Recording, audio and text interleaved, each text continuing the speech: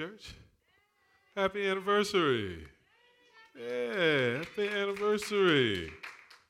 Yes, it's good to be with you guys. Good to see y'all again. We miss y'all down the street at ARC, and we are always encouraged when we think of you. We always encouraged of the Lord's work in your life, of the gospel witness here in Congress Heights, and always encouraged to know that he who began a good work is going to carry it on until completion. That he's got more work he's going to do in and through you, and we'll get to rejoice forever when we see it all in eternity. So, again, on behalf of the ARC family, happy anniversary to you again. I want to give you a special happy anniversary and greeting from my darling wife, who wishes she could be with us, but right now is on the road to North Carolina. I think the last time we were here, we were in a joint service with Community Hope and you guys, and you all prayed for my wife's mother. And by your prayers, the Lord has brought her through a lot of things, but he ain't quite brought her all the way through. There's still some things that are going on with her health. She has a neurological appointment tomorrow. It's an appointment that we've been waiting on for months. And Christy very much wanted to be there with her mom as she goes to that next step of seeing how the Lord heals and provides for her. So she sends her love and her regrets that she's not with us this afternoon. Again, it's a joy to be with you this morning and to be thinking with you on your first anniversary as a church. And Josh was after me all week. He's like, "What you going to preach, man? Send me a text. Send me a text." I said, "I'm thinking about it, Josh. I'm praying about it." 2 days later, "Send me a text, man. I ain't rushing you when you're ready." I said, "Okay, I'm thinking about it." It's probably last night, about midnight, I sent him a text. I don't know when it was, but it was later that he wanted. And he was being a good preacher, because if you're a pastor, you don't want rascals just showing up talking about anything. So you want to know what's going on. I didn't know that you guys were in 1 Timothy in Bible study. And as it turns out, that's where the Lord led me. So if you got your Bibles, let's look together at 1 Timothy chapter 5. And I want us to think for a few minutes in verses 21 to 25. Before we do that, I want to give us just a little bit of introduction, which you probably don't need. You're studying this book at Bible study, but just a few words of introduction. As you notice, this letter is written by the Apostle Paul, one of the leaders of the early church. He's writing to a young man who's his son in the faith, a young man named Timothy, who's pastoring a church in a city called Ephesus. And Ephesus is a little bit like the Washington, D.C. of his time. It's a city where lots of people come and go, where lots of business is done, lots of happenings there. And Paul had planted this church, just the same way that you all planted this church just a year ago. Paul had started this church with a small band of folks there in Ephesus, and he served there for a little while before moving on to plant another church in another city. And he's left this young man, Timothy, one of his teammates there, to serve as the pastor of this church. But the transition's been rocky. The road to leading and building the church for Timothy has gotten tough in some ways that it wasn't for Paul. So try to imagine young, timid Timothy leading this church in the big footprints of the Apostle Paul. And I imagine that 1 Timothy might have been a letter in response to young Timothy, that Timothy might have first written Paul to give Paul an update on how things were going. I mean, imagine, if you will, young Timothy walking through the streets of Ephesus. There are people out there with tents and tables selling their goods. Maybe there are little children running through the street. People are pressing past each other to get where they're going. Timothy's making his way through the crowd. His head is low. His eyes are glued to the dusty ground in front of him. He takes a back way to his home, slips into the house, and he maybe sits down at the foot of the bed or sits down at a little desk that he has. And he unrolls this scroll and begins to write to Paul. With the quill in his hand, I imagine he might have written something like this. If you allow me a little sanctified imagination, this might have been something like Timothy's letter. Timothy, your dear son in the faith, to Paul. I've thought to write you several times, but I've just not had the heart to do it. I didn't know how to put into words what I've been feeling. But I have to face the reality. I'm not cut out for this.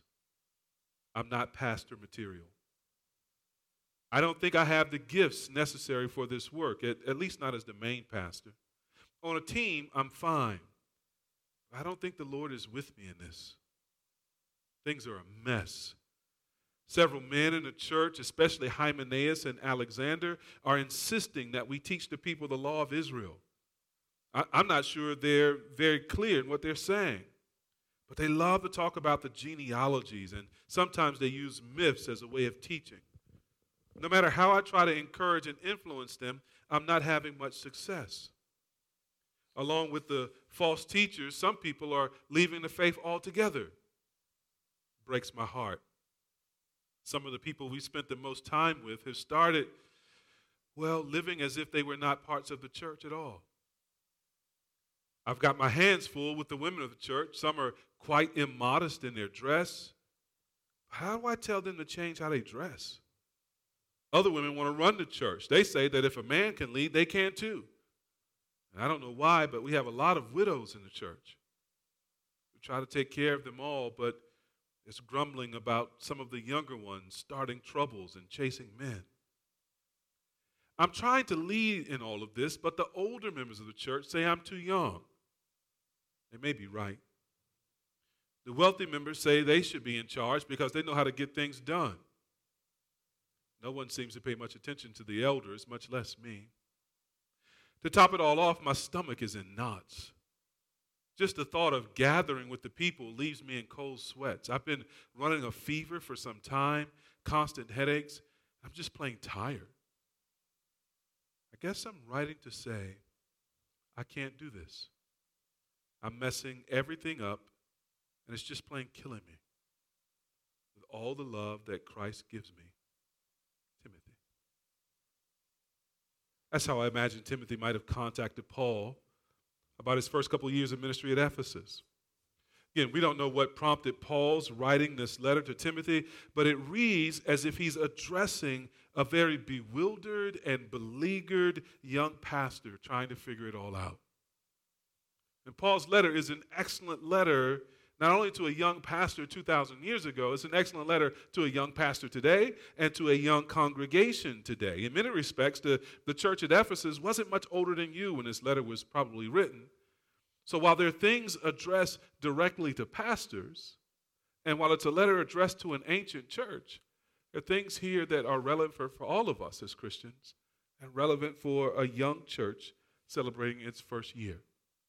So let me give you 3 lessons from Paul's letter to Timothy that I hope serve and encourage you as a new work of the Lord celebrating your first year. 3 lessons. This is my outline. Lesson number 1, show no partiality. Show no partiality in the work of the Lord, verse 21. Lesson number 2, exercise a lot of patience. Exercise a lot of patience. We'll see that in verse 22 and verses 24 and 25. And then number 3, follow a little prescription. Follow a little prescription, verse 23. No partiality, a lot of patience, a little prescription. Okay? 1 Timothy 5, beginning in verse 21. In the presence of God and of Christ Jesus and of the elect angels, I charge you to keep these rules without prejudging, doing nothing from partiality. Do not be hasty in the laying on of hands, nor take part in the sins of others. Keep yourself pure. No longer drink only water, but use a little wine for the sake of your stomach and your frequent ailments. The sins of some people are conspicuous, going before them to judgment, but the sins of others appear later. So also good works are conspicuous, and even those that are not cannot remain hidden. So this is Paul's little instruction here to Timothy. Now, it's occurring in chapter 5, so lots has been said thus far in the letter already. And in the immediate section, beginning around verse 17, Paul's really giving Timothy instructions on how to choose other pastors, how to choose elders. But the instructions here, again, are meant to be shared with the entire church and has application for all of God's people. And the first thing that he says here in verse 21 is to show no partiality. I charge you in the sight of God and Christ Jesus and the elect angels to keep these instructions without prejudging or without partiality and to do nothing out of favoritism. That's how the NIV puts it. You see, the charge is a very personal charge. He says, you. In the Greek language, that word you is in the front, which means that's going to be the emphasis in the sentence. So he's really kind of calling Timothy up. He's saying, you, hey, I charge you now to take on this challenge, to take on this responsibility, to set an example here in this matter. But not only is it a personal charge, it's also a solemn charge. Notice what he says. I charge you in the sight of God and Christ Jesus and the elect angels. In other words, Paul says, not only am I going to charge you with this, I'm going to do it in front of all of heaven. Right? There's God the Father, there's God the Son. He could have mentioned the Spirit as well. And he says, among all the elect angels, all the chosen and holy angels of heaven, which no man can number, in front of everybody, Timothy. Putting you on blast now.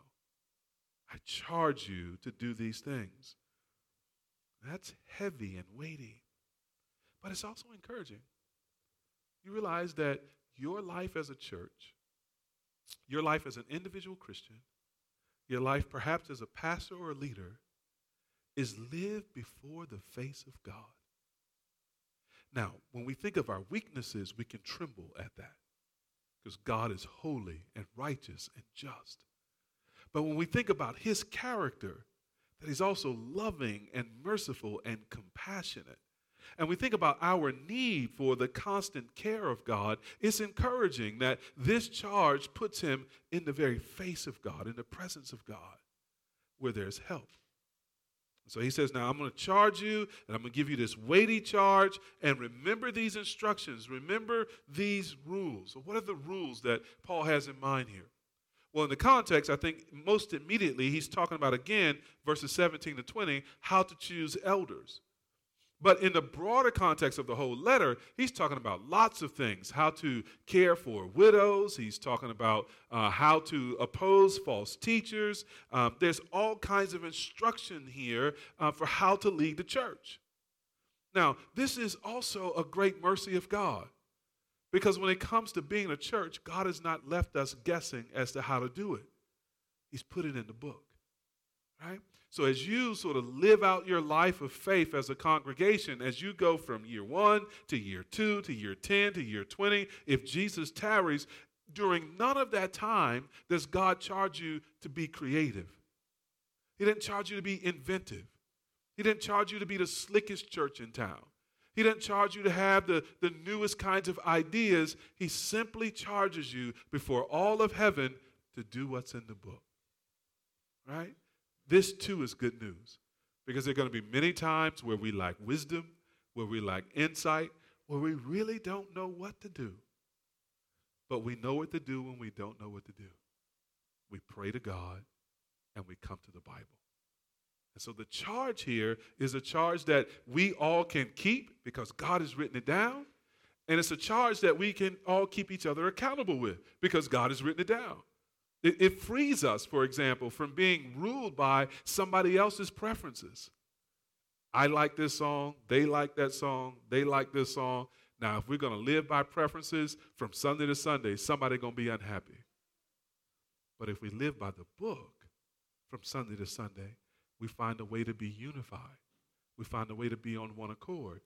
We find a way to forget ourselves and to remember God, to remember his instructions and to do what thus saith the Lord. Notice how Timothy must do this. He's to keep these instructions, to keep these rules without prejudging or without partiality, and to do nothing out of favoritism. Again, that's how the NIV puts it. Partiality and favoritism. These are related terms. They're both forms of prejudice. That's why the ESV puts it, do it without prejudging. They're both forms of prejudice. Prejudice or partiality is prejudice against a person. Favoritism is prejudice for a person. So we're being partial when we are expressing prejudice against somebody, and we're showing favoritism when we're showing a kind of prejudice for somebody. So whether you're against somebody or for somebody, the Bible's like, stop it, right? Do nothing. Show no partiality. Or to put it another way, Paul is saying here to this young church in Ephesus and this young pastor, accept each other. Accept each other. In the midst of all the differences of ages or the differences in education level or the differences in the type of work or the differences of where you live or the differences in preferences, there's a better way. Simply accept each other. Show no partiality, show no prejudice, show no bias of any sort. And this makes sense when we think about what God is like, doesn't it? Remember what's said over in Romans chapter 2, verse 11. For God shows no favoritism, no partiality. Or in Deuteronomy chapter 10, verse 17, where Moses right there, for the Lord your God is God of gods and Lord of lords, the great God, mighty and awesome, who shows no partiality and accepts no bribes. Right? So God is not sort of wooed and won by partiality or favoritism. He's the same God with everybody. And that's how it ought to be in God's church, isn't it? As people who say who know him and who follow him, we're to be the kind of church that shows no partiality to the wealthy or the poor, to the educated or uneducated. Because we recognize everyone is made in God's image. Everyone is made in God's likeness. And so we will be well on our way to being a dynamic and a different kind of church if we're the kind of church, as you are, that shows no partiality, no favoritism. This is particularly important in the immediate context of leaders, verse 21, right? So we're looking for leaders who themselves are not chosen out of partiality or favoritism, and leaders who are not given to showing partiality or favoritism. When we show those things, we're fearing man more than we're fearing God. But if we fear God more than we fear man, again, we'll have leaders who care for each of the flock with the same kind of love, the same kind of interest. Because basically, beloved, when you think about it, partiality is sin, according to the Bible. Prejudice is sin, according to the Bible, whether we're prejudiced for or prejudice against. Think of James chapter 2. James chapter 2, the writer James says there, my brothers, as believers in our glorious Lord Jesus Christ, don't show favoritism. Suppose a man comes into your meeting wearing a gold ring and fine clothes, and a poor man in shabby clothes also comes in. If you show special attention to the man wearing fine clothes and say, here's a good seat for you, but say to the poor man, you stand there or sit on the floor by my feet, have you not discriminated among yourselves and become judges with evil thoughts? Then James puts it simply in verse 9, if you show favoritism, you sin and are convicted by the law as lawbreakers. So, Congress Heights Community Church, whatever else is going on in the world, however else people evaluate churches, if you are a congregation and continue to be a congregation that loves everybody who comes through that door, showing no partiality, no favoritism, but greeting each one as an image bearer and hoping for each one the eternal life promised in the gospel, then you will be one of the greatest churches this neighborhood has ever seen. You will be the kind of church that God is pleased with. You'll be the kind of church where his love comes flowing to everyone without the clog, without the log jam of favoritism and partiality. Because that kind of sin is contrary to the gospel, isn't it? Remember what we are told in passages like John 3:16. God so loved the world that he gave his only begotten Son, that whoever believes in him would not perish, but have eternal life. Who did God love? Well, not just the black folk or the white folk or the Asian folk or the Hispanic folk, not just the rich folk or the poor folk, not just the tall folks or the short folks, not just the folks with blue eyes or green eyes or brown eyes. God loved his entire creation, the world, and gave his Son for the world without partiality, without favoritism. And this is why God's offer of eternal life is to the whole world, to anyone who would believe, anyone who would hear the message that Jesus has died for their sins, being crucified on the cross, where God's anger was poured out on him in our place. Anyone who would believe that 3 days later he was raised from the grave, proving that God accepted his sacrifice. That anyone and everyone from whatever background would put their faith in this Jesus as their Savior and God, they would have eternal life and live forever in the love and blessing of God. That message goes out without partiality or bias or prejudice or racism or sexism or classism. That message goes out to every creature. And so every creature may come to know this God of love. If that's you this morning, if you're here and you're not yet a believer in Jesus, I pray that you would be. If there's a hindrance, it's not on God's side. If there's a hindrance, ask yourself if it's in your heart, on your side.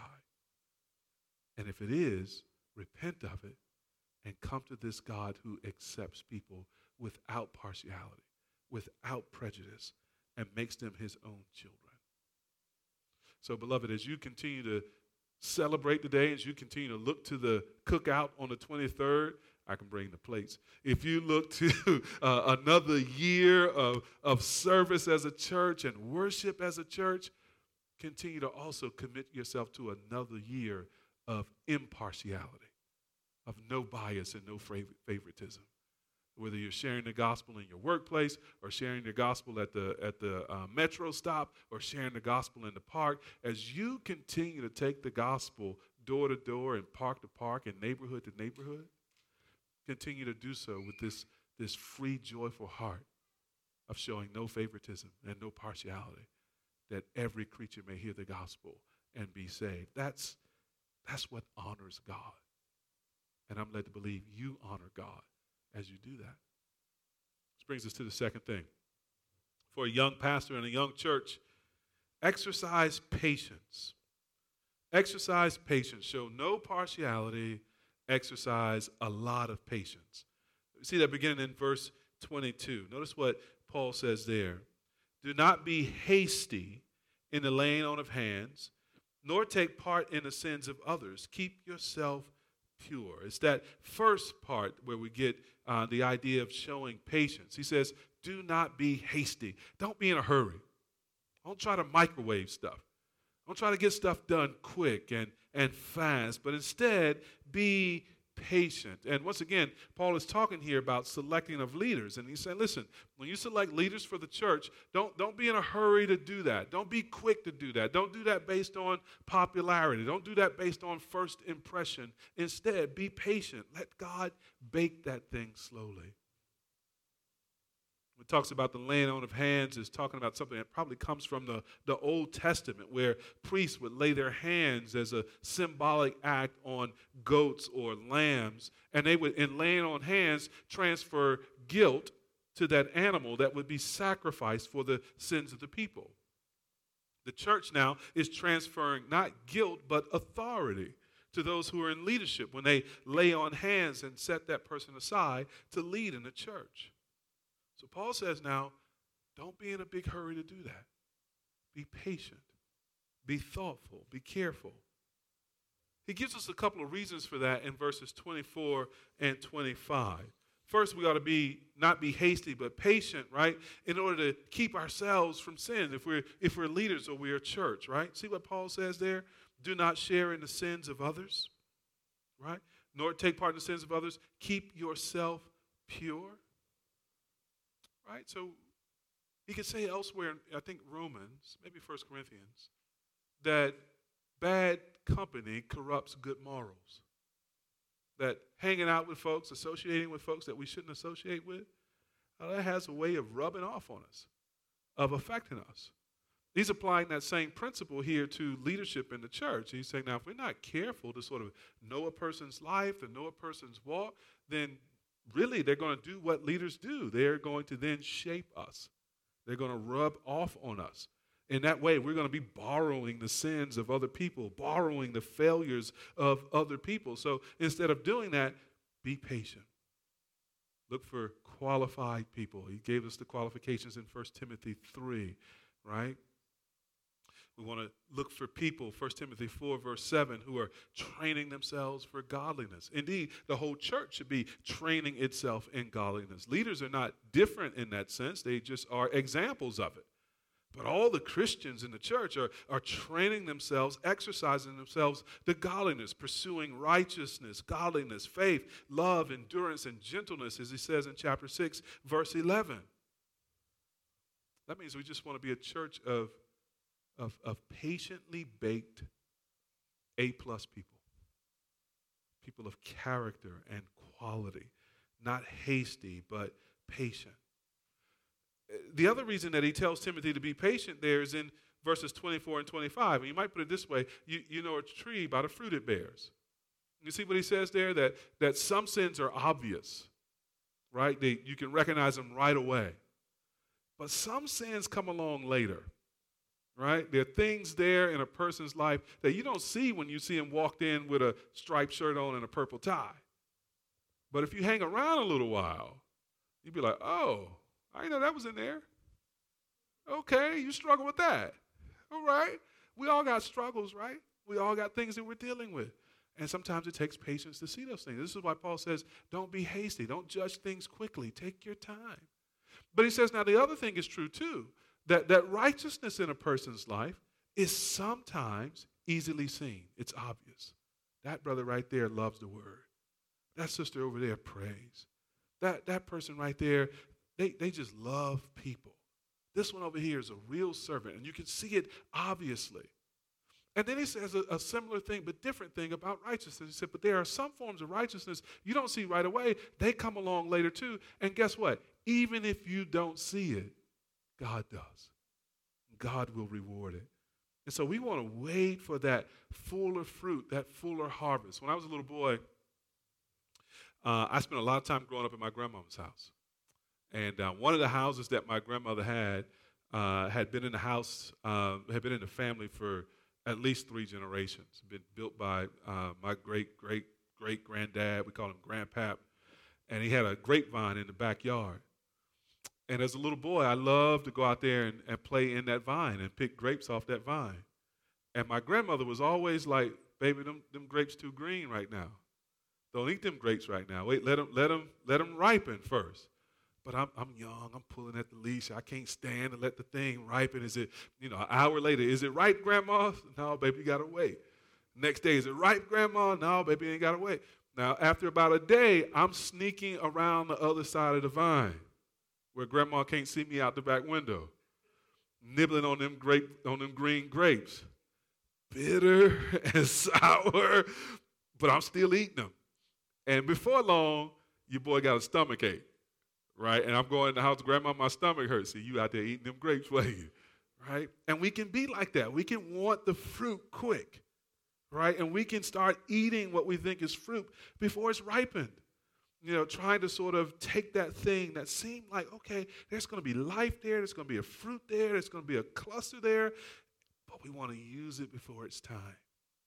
Right? And we're rushing to do things rather than letting the Lord and his patience grow the vine. Ripen the fruit. Make it readier for us to eat without stomach ache, right? But to eat with great pleasure and great joy, right? Now, he's talking again about leaders, but this applies to all of us, doesn't it, brothers and sisters? What a wonderful thing it is to be a part of a church family that lets the fruit of the Holy Spirit ripen in the lives of our brothers and sisters. Where we don't rush each other to pretend to be perfect. And we don't rush each other to pretend to be super spiritual. And we don't rush each other into this ministry or this activity or that activity that somebody may or may not be ready for. But instead, we prayerfully and patiently encourage one another and say, I think you might have a gift there, or I think you might have a skill here, or it seems like the Lord uses you over here. Why don't we pray and see if that ripens? Why don't we pray and see if the Lord develops that? Man, what a gracious way to live together as God's people. What a wonderful way to live together as God's people. And it takes the pressure off, that pressure that you may not have felt, or maybe you have, of comparing your church to someone else's church. And we got to be in a hurry to have this ministry because all the other churches have this ministry. No, you don't. Or we got to have this kind of praise and worship, or we got to have this kind of preaching, or we got to have this kind of outreach ministry, and we're just rushing to get those things done. Here's the interesting thing. So I spent a fair amount of time with pastors, a fair amount of time with church planters, and if you talk to them for more than a couple of minutes, here's what you notice. That the model for their church, which is just beginning, is not a model based on another church that is just beginning. It's model usually based on a church that's 30, 40, 50, 100 years old with an established congregation and lots of people and therefore able to do lots of things. And so they just keep evaluating themselves against something that has matured on the vine for much longer instead of something that's actually their age. And it creates this impatience and dissatisfaction and discouragement. And guess what we do? We despise the day of small beginnings. Right? Well, the Lord takes pleasure in the day of beginnings. The Lord takes delight when we start stuff, not just when we mature stuff and when we grow stuff and when stuff is quote-unquote successful. He is delighted in these little things that look feeble to us. They look weak to us. But to him, he's like, no. That's my power. That's my spirit. That's my hand. And that's what's happening here at Congress Heights Community Church. The Lord is showing his hand and bringing into the world a church that was not here 367 days ago. A church that was not meeting 370 days ago, but is now here faithfully proclaiming the gospel, not just Sunday morning for an hour and a half, but also Sunday morning out at the Metro and Saturdays out in the park and other times during the week. Oh, beloved, let me encourage you.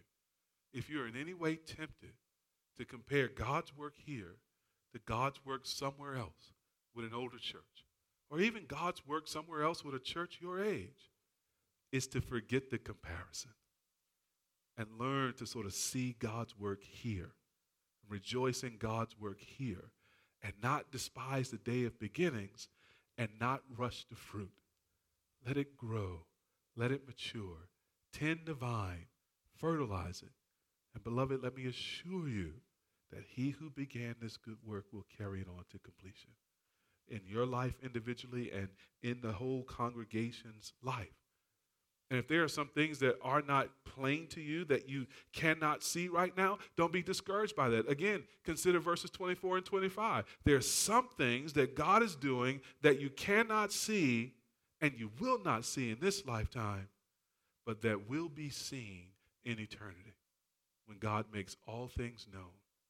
There are words that you are speaking to people that don't seem to bear fruit right now.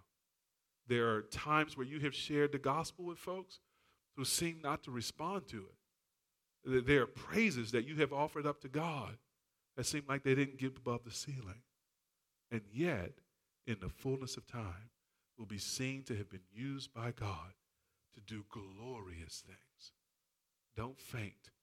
Don't rush. Exercise a lot of patience. You'll reap if you don't faint. This brings us to our third thing. Take a little prescription. You know, I'm a preacher, so we had to have 3 P's. So the closest I can get to a P for verse 23 is prescription. And that's because Paul gives Timothy a prescription. Notice what he says there. Stop drinking only water and use a little wine because of your stomach and your frequent illnesses. Now, verse 23 is not primarily about drinking alcohol, right? The issue is Timothy's health. Here's a young man who has developed stomach problems. We don't know why, but likely because of the things that Paul addresses here, likely because of stress and other things. Beloved, pastoring is hard. Church planting is hard. Being a Christian is hard. All right? This is not like the broad, easy path. That path goes to destruction. This is the narrow path that leads to life, right? And there are challenges on this path. There are hard things on this path. There are stresses on this path. You have stresses as a Christian that you would not have if you were not a Christian. You have difficulties as a Christian that you would not have if you were not a Christian. Because there are things that you would give yourself to and not think anything about. That now if you were to do it, because Jesus lives inside of you, you'd be troubled if you did those things. There are ways that you would respond to life that you can no longer use because now Jesus lives in you. A man used to offend you and you would tell him about himself. Now you're like, Lord, please help me with my next word, right? The tension comes out of that because Jesus is present in your life. There are things you used to do. There are people you used to want to holler at, people you used to want to hang with, places you used to want to go, and things you'd want to do there that you can no longer do because the witness is inside of you. The Spirit lives in you if you're Christ. And it's like, no, that's not the way. And so there are difficulties and struggles.